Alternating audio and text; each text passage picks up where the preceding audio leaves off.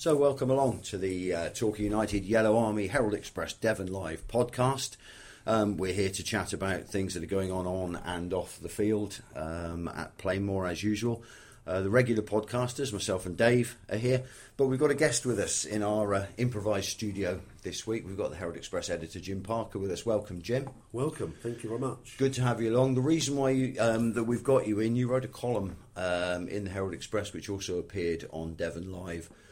Which was your take on the current state of play at Plainmoor with Torquay United on and off the field, and we thought because it has been much discussed since it went up online, it would be interesting to chat to you about what led you to write that piece.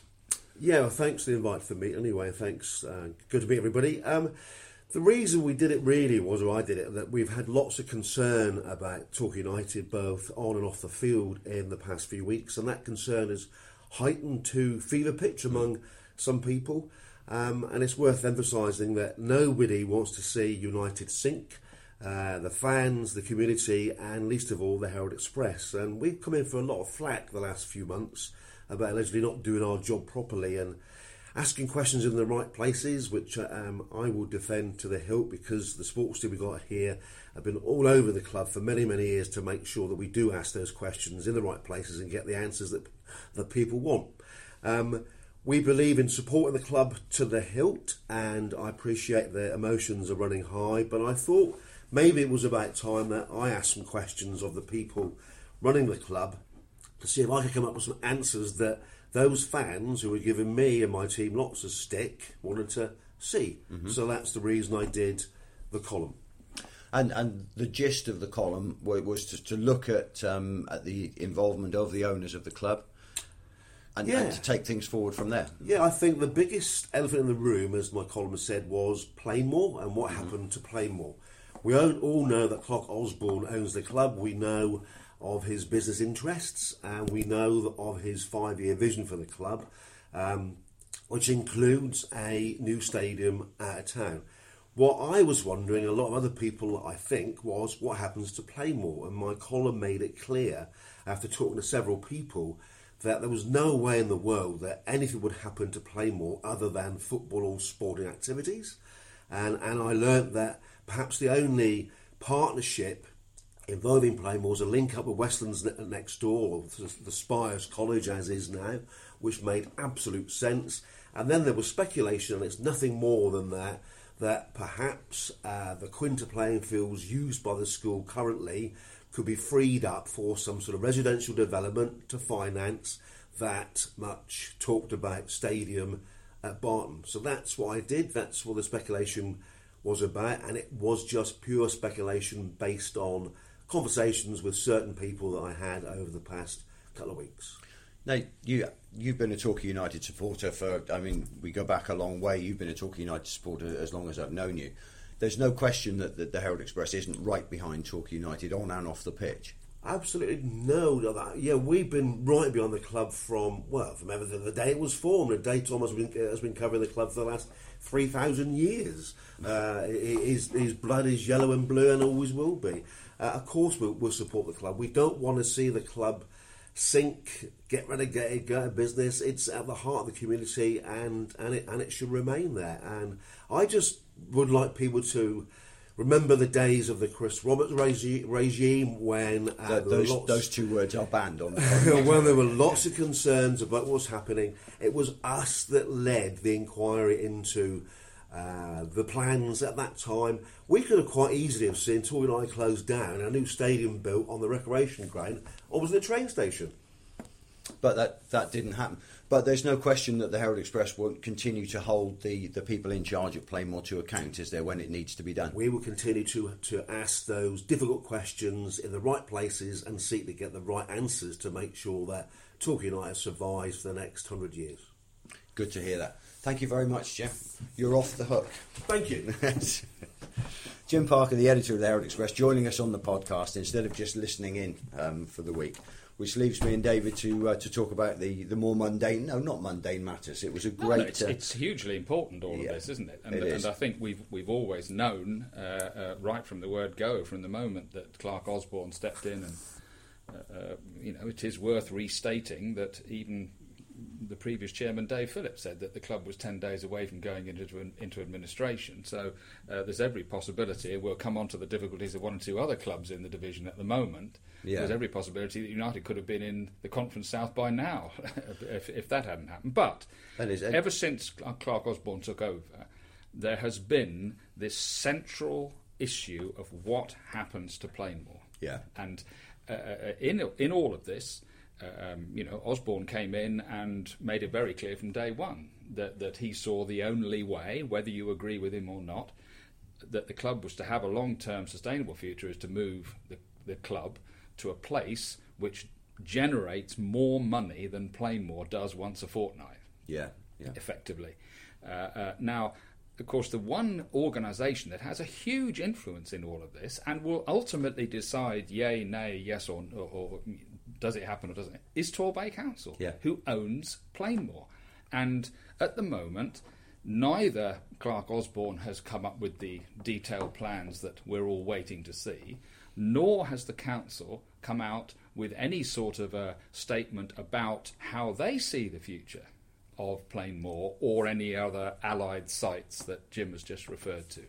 And they are just as important in all of this as actually Clark Osborne or Torquay United on the football club, because without the council say-so, nothing happens.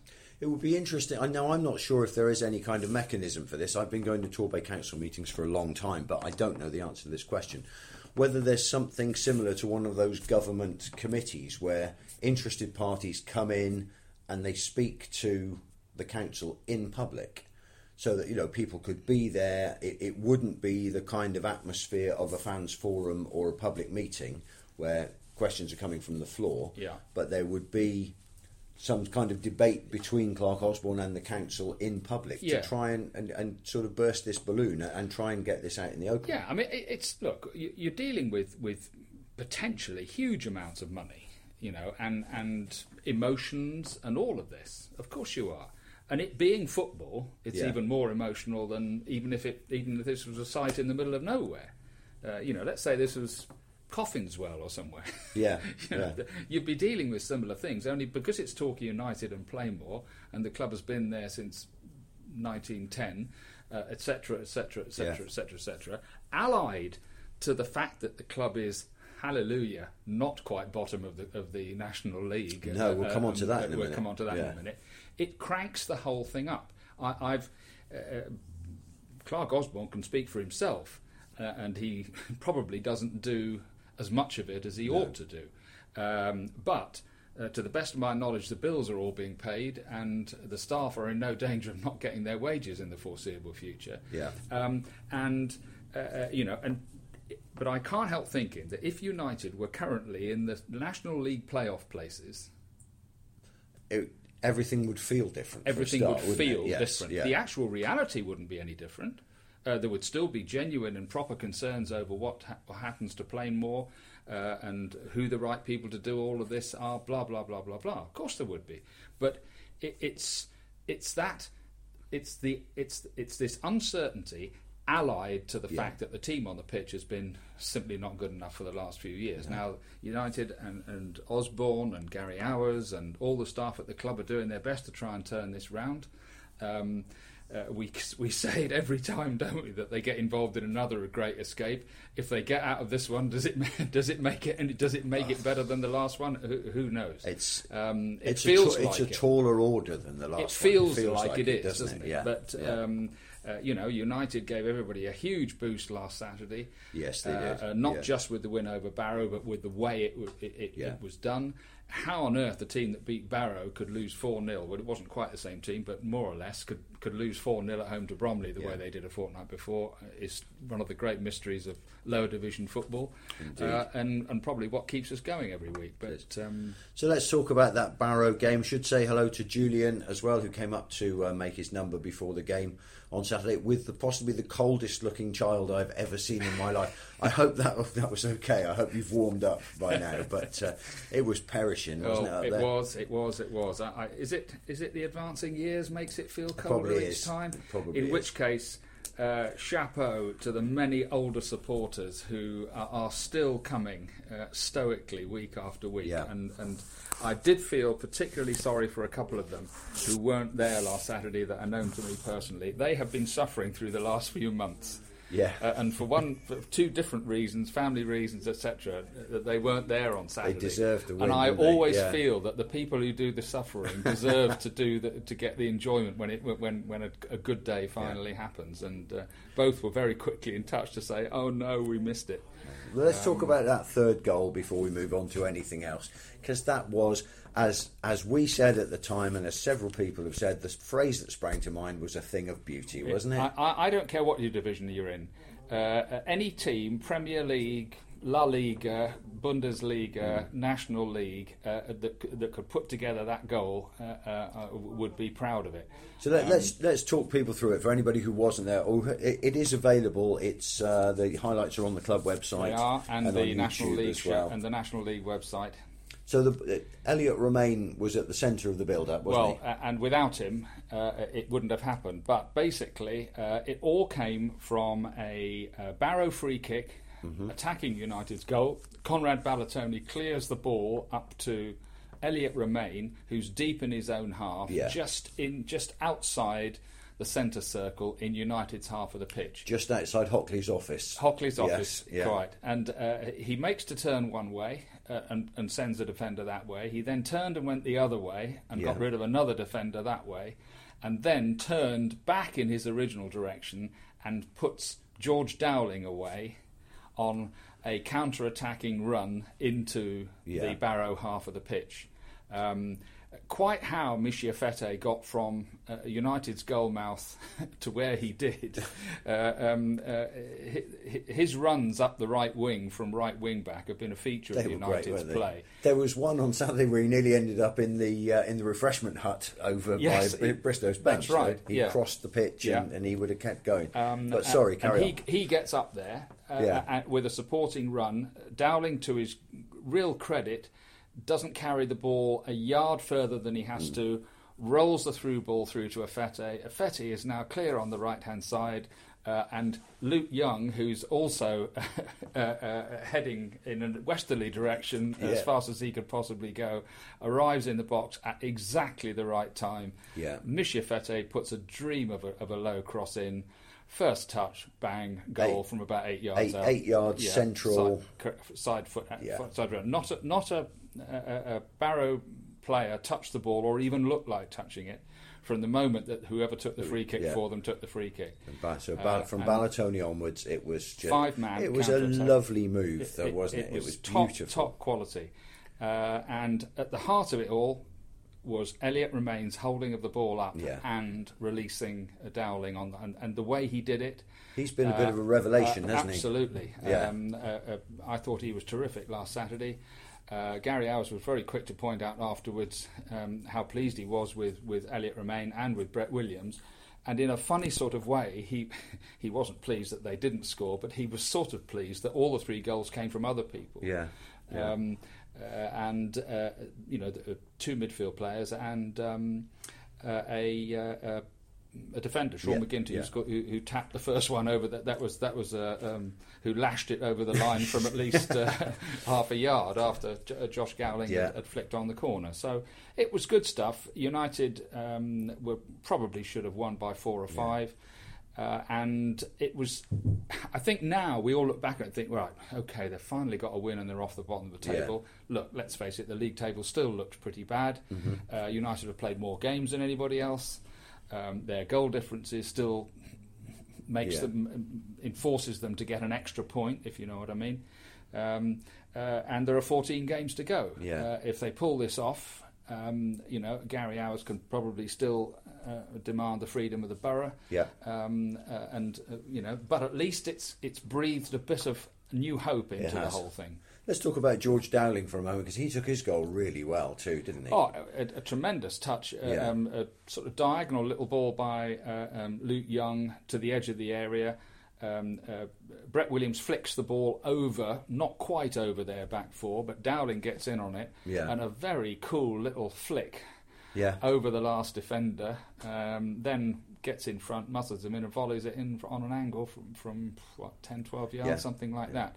Very well taken Good goal. I mean, although he's played in the side, he's been through some ups and downs with Torquay. He's had a spell out injured as well. But I still think he's one of those players that will look at a team in the Championship or even in the Premier League in a few years' time and say, we had him at Plainmoor for a while. Well, he's, let's face it, Bristol City have just given him a new contract not long ago, a new 2-year contract. So they clearly think. And by the way, there's...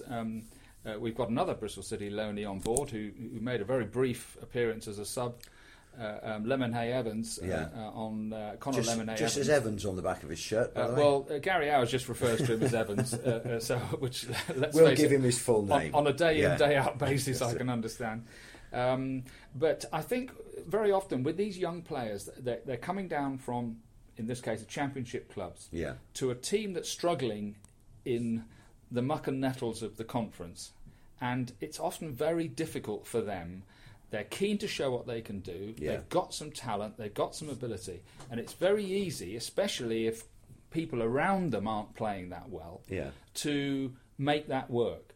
And sometimes you come into a pro setup like this, there's a hell of a lot at stake, a lot of tension, a lot of expectations, and they have to go out there and almost forget their own egos and their own desire to look good. And I think where George Dowling arrived, he scored a goal on his debut, tremendous goal at that. Then he got injured, and I think a couple of times recently, through no fault of his own, because this is what we've just been talking about, you're trying so hard to improve the situation, and sometimes simplicity is actually the answer. But because you're trying so hard, you have 3-4 touches, you're trying to find something better than the thing that actually looks on, and that invites a tackle, losing the ball, being put under pressure. And gradually, I think one of the good things about last Saturday was that United, on the whole, moved the ball pretty quickly, and I still think they can move it a bit quicker. And it's the learning that those young lads are going through at the moment, which is what you referred to, and hopefully in later years, and I'm sure many of the players who've been through Plainmoor in our memory, I know they do, they look back on their time at Torquay as when they really learnt how to be pros and how to play proper football. Now, there's another player who's doing exactly the same thing, but did it a few months ago, is Michi Afete. Because when he first came into the side... 19 years old. We looked at him the first couple of games and we thought, I'm not sure this is going to work. Maybe he's not sort of thinking in a National League kind of a way. But he has grown into that position, hasn't he? Yes, that's right. He's playing right wing back now. He can play right centre back. But, here we go. Square peg, square holes. What's Michi Afete brilliant at? He can run like a stag. He's not bad with the ball at his feet. And there's probably a goal in him somewhere, although we haven't actually seen that yet. So play him in a position where he can make the most of those weapons. And he's doing a great job at right wing back. In other words, any manager, and I'm sure Maidenhead probably had a scout at Plainmoor last Saturday. We'll talk about them in a minute, what they were occupied with in midweek. Would be going back to Alan Devonshire at Maidenhead and said, we've got to watch the two wing-backs coming, and especially Afete. I thought Liam Davis did reasonably well as well in that role. I know he's frustrated. We still haven't seen a Liam Davis goal. We're waiting for one, and he's capable of delivering that. Away to Macclesfield, and I wasn't there, but there were sort of reports that wing-back thing sometimes is vulnerable if the opposition are really gutsy enough to commit two wingers to attack the space behind the two wing-backs. But basically it's your system against our system, isn't it? And whoever does it best usually wins. Now, we're talking about the teams who are down with us. There are some alarm bells ringing at some of the teams in the National Conference, National League, aren't there? And this might have an effect on us as the season unwinds. Well, it does all, let's face it, underline how damn difficult it is to run sustainable football clubs at this level on the gates that you get, and with the expectation levels, the wages that players even at this level can command. I think everybody's heard about Hartlepool's problems. The police are in there now, so we understand. That's bad, isn't it? Chester have been putting the buckets out, proverbially speaking. We're hearing alarms, bells ringing at Dagenham. See, that's a surprise to me. When you said that, that's a real surprise, isn't it? Sam Ling, Martin Ling's son, has just gone to Leyton Orient. Yeah. Morgan Ferrier has gone back to Boreham Wood, both for undisclosed fees. And the noises I'm hearing is that almost any Dagenham player is up for sale at the right price. Might that include Elliot Romain? Well, it's a bit of a leading question. Yeah, there, but, if I was United and you're looking at him at the moment, and let's not try and put the lad under too much pressure. He's only just got here and he's played 3 games, but he's given United a lift up front and he's made of the right stuff. Funnily enough, United, of course, play Dagenham on Saturday week at home. And as things stand, he's obviously on loan from Dagenham, and I imagine that he wouldn't be allowed to play in that game as things stand. But that's a convention rather than a rule, isn't it? But it's a convention that is observed. It is, and quite a lot of the loan deals, it's actually written in there. Yeah. I know what some older United fans are thinking back to the great Jake Robinson issue from Shrewsbury, when Shrewsbury forgot to put marvellous day that was. Forgot to put the he can't play against us clause in, and I think United won 5-0 and he scored twice. He gleefully helped himself to a couple. Yes, because he did eventually stay with us, but. No, so I think as things stand, Romain might not be able to play against United against Dagenham, but we'll see where that goes. I'm hearing reports of 2 or 3 other clubs as well, on top of those 3, that are struggling financially at the moment. It's precarious, isn't it? Especially with the economy as it is. That if you only need to be a club owner who turns around and thinks that I just can't go on putting this amount of money into a club. Yes, which is what's happening in other places. Yeah, quite. Yeah. Now, thankfully, touching wood, just for those who can't see that, this situation is not at Torquay. From everything I can find out, the finances and the support from the owners is solid. And over and above the signings that United have made, I mean, they made 8 signings in January. Alex Fletcher's since gone back to Plymouth. No others have left so far, and from what I understand, they're still looking.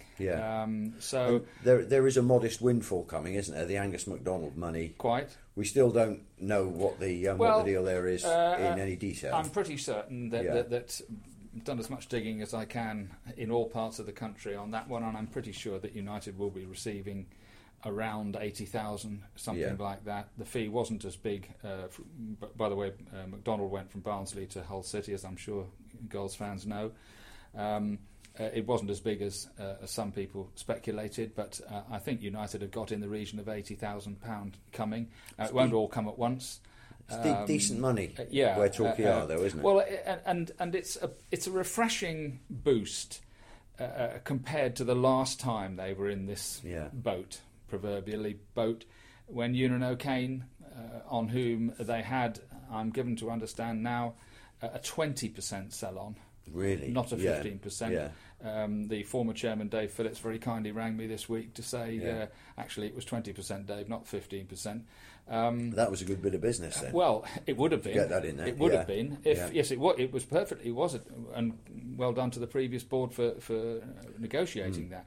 But of course, as we all know, Ewan O'Kane mysteriously ended up going from Premier League Bournemouth to Championship Leeds without apparently a penny passing between the 2 clubs, and that has been a source of aggravation. It's and left a little bit of a sour taste. That That's hasn't right. it, really? Now, this move from McDonald to Hull City will produce a benefit to United. So it's all a help. Let's face it. Bills have to be paid, wages have to be paid, and week in, week out. And if Torquay were to go after a player from a National League side, because the window doesn't matter, then at least they've got a little bit of a or war a free chest. agent. Then at least they've got a little bit of money to go and well, do it with. It encourages the owner to go ahead and do it. Good stuff. So Saturday's game, Yeah. next Saturday, Torquay are away at Maidenhead, which is almost a local derby, Well, bizarrely. it It's was the either that second or Eastleigh, closest. wasn't it, I think? Yeah, there's only about 7 or 8 miles in it, isn't there? Whether it's Something like Eastleigh that, or Maidenhead, the local derby this year. And in the wake of the win over Barrow, I think, there'll be quite a few going up again to Maidenhead. And Torquay did beat Maidenhead convincingly at 4-0 at Plainmoor, which was another day when we thought we'd turned the corner, to be honest. Well, it was the first win of the season at the 14th attempt, wasn't it, back in October. And a Tuesday night, Maidenhead got held up in traffic.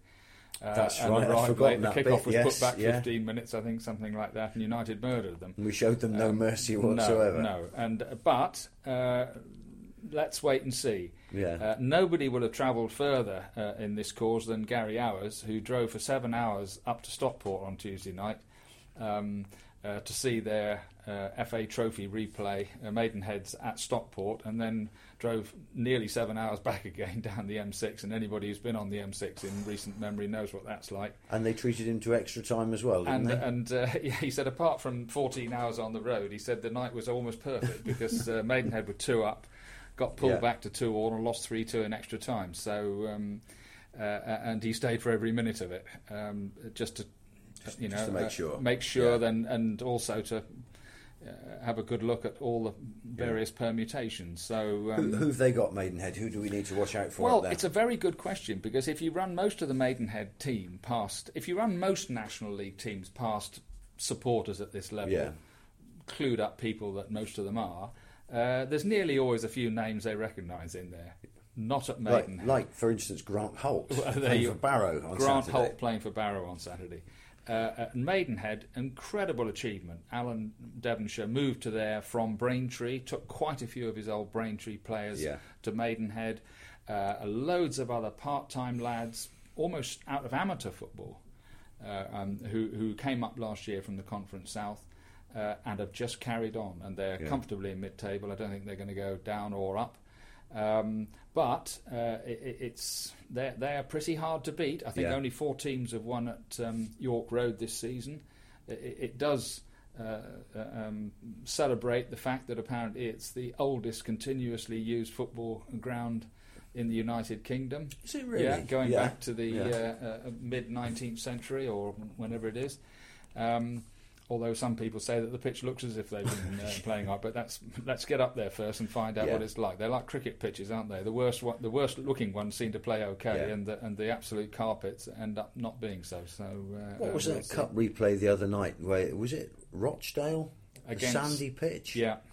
That was like looking at beat Highfield Millwall Road. 1-0, did they? Something? Or I did can't somebody remember 1-0? now. Yeah. I know the highlights came on and I thought, hang on a minute, is this one of those match of the days from the 1980s or something? Yeah, I think well, wasn't it? I saw Tottenham beat Newport in the replay the other night, and I saw the lines. Their reward is a trip to Rochdale in the Fantastic. I wonder if Spurs are looking at it like that. But, it'll take a stud, I imagine. Yeah. But following Maidenhead. Interesting run of games. Exactly. 3 successive home games. Dagenham, Sutton on the Tuesday night following, and then after a gap, because United won't now be playing Leyton Orient away on the 24th, they then got Fylde at home, and then 3 successive away games. Maidstone, the rearranged game against Leyton Orient, and Solihull Moors. And of course, without trying to get too far ahead of yourself, which you must not do in this division, you've got Dagenham, Sutton, Fylde, Maidstone and Leyton Orient, and then we go into the Solihull, Guiseley, Chester, three matches. Now, if United can put some sort of run together over the next 4 or 5 games, and I know if is the biggest word in the English language, and you then can tackle Solihull, Guiseley, Chester in successive matches, you start to think there might be some serious prospects of getting out of this. Those home games are so crucial now, They aren't are. They are. And to get a bit of momentum going as well. Quite. I know I probably use that word every week, but it's so important to, once you've got the one win, to just keep it going. I think it's momentum is what you make of it, isn't it? We just know that this division is so unpredictable. Yeah. You are talking about a division where Macclesfield, top of the table, lost 6-1 at Fylde the other night or the other day. So anything can happen. And just because you happen to be playing somebody that's around you in the relegation zone doesn't make that fixture any easier than playing Sutton or Tranmere or whoever it is. But if United, I think it's the psychological business. If United can get that gap to the safety places down to even 6, 5, 4 points, still with time to do it. As Gary Owers was saying this week, he said, look, this won't be sorted before the last 2 or 3 games of the season. We all know that. It's a question of getting there. Still in with a chance. Still in with a chance. And he's absolutely right, and that's exactly what happened last season. United clawed their way out of a mess to the point where at least they could do something in the last 3 or 4 games. Braintree at home, win. Dover away, completely unexpected win. And they won. They finished the season with 3 wins, 9 points, and completely transformed what looked like a comparatively hopeless situation. Now, whilst whatever United do over the next few weeks, you do have to keep an eye on the others. There is a huge game at Barrow this Saturday between Barrow and Hartlepool. And they then play Barrow, Sutton at home on the Tuesday night. So Barrow got 2 home games coming up. Sutton are obviously going for a promotion or you'd have thought so. At least, because of course the playoff positions. We thought at the beginning of the season that this was going to be relevant to us somehow, didn't we? But there were more playoff positions. Yeah, quite. It goes down to 7th place. We don't care now, but no, exactly. Other teams do. I know of one person who's still holding a betting slip for the playoffs. And I hope that comes off. Well done to him. But these games are obviously hugely important. For instance, Barrow against Hartlepool this Saturday. As long as Barrow don't win, probably any result is all right there. If Hartlepool's financial problems were to spiral out of control and they then end up in administration, and for their sake, we probably hope it doesn't, but who knows, then, if they're going to get docked 10 points... They come into the mix as well. They come into the mix as well. They're already in the mix as we speak. But so these teams just outside the bottom 4 are just as important, and how they get on, as teams like Solihull, Guiseley, Chester, and ourselves. United cannot allow that gap to teams like Barrow, Halifax, Leyton Orient, Hartlepool possibly. They're the teams that United must catch. They know they've got to get above the others. That goes without saying. So how they do is nearly as important as how United do over the next game or 2. And suddenly, after the Barrow game, it seems possible. The chap who stopped me in the street the other day and said, "Is there still hope, Jim?" Yes, there is still hope. It's still. You have to believe that, don't you? And not just because of the result. Everybody knew before Saturday. I can understand Gary Owers trying not to go down the must-win road because, well, why would you? But I think everybody else knew it was a must-win. United didn't just win it; they won it playing really well. Now they have to go back to square one on Saturday. Whatever they did against Barrow last Saturday has nothing to do with what happens at 3:00 on Saturday at Maidenhead. Different day, different game, different opposition. You go back to square one and you sort this lot out. I'm a huge admirer. Well, I think I'm not the only one. There's thousands of others are of Rob Baxter at Exeter, the Exeter Chiefs coach, and he has a wonderful saying about coaching and systems and all this sort of stuff. He said, "It's what's in front of you that counts." In other words, how do you handle the guy in front of you? How do you handle the situation in front of you? How do you just keep looking in front of you and dealing with what's in front of you? Not what's happening 50 yards away or and all this adapting sort of stuff. as you go. Correct. And you just keep, and if all 15 of you keep solving the problem in front of you, the likelihood is that we'll do okay. And that's what United's team have to do. Saturday, 3:00, Maidenhead, different day, different game, different pitch, different problems. Sort it out, what's in front of you. And what you did against Barrow and that fantastic move that had everybody on their feet cheering on Saturday, it's gone now. That's very wise words. So we decided we were going to finish the podcast this week with a bit of a puzzle for you, because this is one's been having us racking our brains in the office. You've been all over it, Guy, haven't well, you, all week. I didn't get it. I didn't. There were a couple. We looked at the stats and we consulted Torquay United's excellent matchday programme, by the way, to get these stats. Connor Lemonhay Evans, when he came on against Barrow on Saturday, was the 39th player that Torquay United have fielded so far this season. And It's 3.5 teams worth. The simple question is, can you name all 39?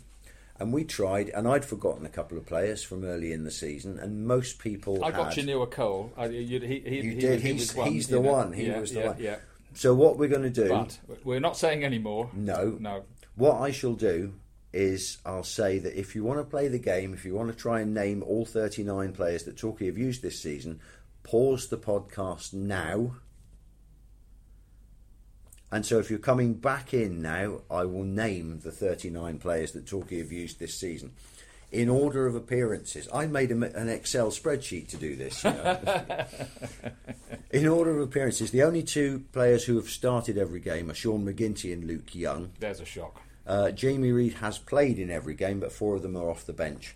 So the rest of the players in order of appearances are Vincent Dorrell, Liam Davis, Michi Afete. That's remarkable, isn't it, for a loanee, young loanee? Yeah. Damon Lathrop. No longer with us. Ryan Higgins, Rory Keating, Josh Gowling, Josh McCoyd, George Dowling, Callum Evans, Ryan Clark, John Paul Pittman, Jake Gosling, Alex Davey, Jazzy Barnum Bob, Miles Anderson, James Gray, Jan Klukowski, Rhys Murphy, Sam Cheney, Axel Anderson, Jennison Myrie Williams, Conrad Ballatoni, Andy Howarth, who was the one I'd forgotten, along with Chinua Cole, who I'd also forgotten, Tommy O'Sullivan, Elliot Romain, Dan Lavercombe, Alex Fletcher, Aaron Barnes, Jordan Lee, Rory Fallon, Guy Nabuyu, Brett Williams, Rhys Mitchell and Connor Lemonhay Evans. Those are the 39 players that Torquay have used so far this season. And if you got all of those, well done you. Absolutely brilliant. I was going to say there's a prize in it, but we haven't got anything to give away, have we? No, I've just eaten the last biscuit in the barrel. So, well done you. Thank you for joining us. This has been the Herald Express Devon Live Torquay United Yellow Army podcast with Guy and Dave. Thanks for your company. We'll be back next week, hopefully, to celebrate another victory. And in the meantime, come on, you yellows.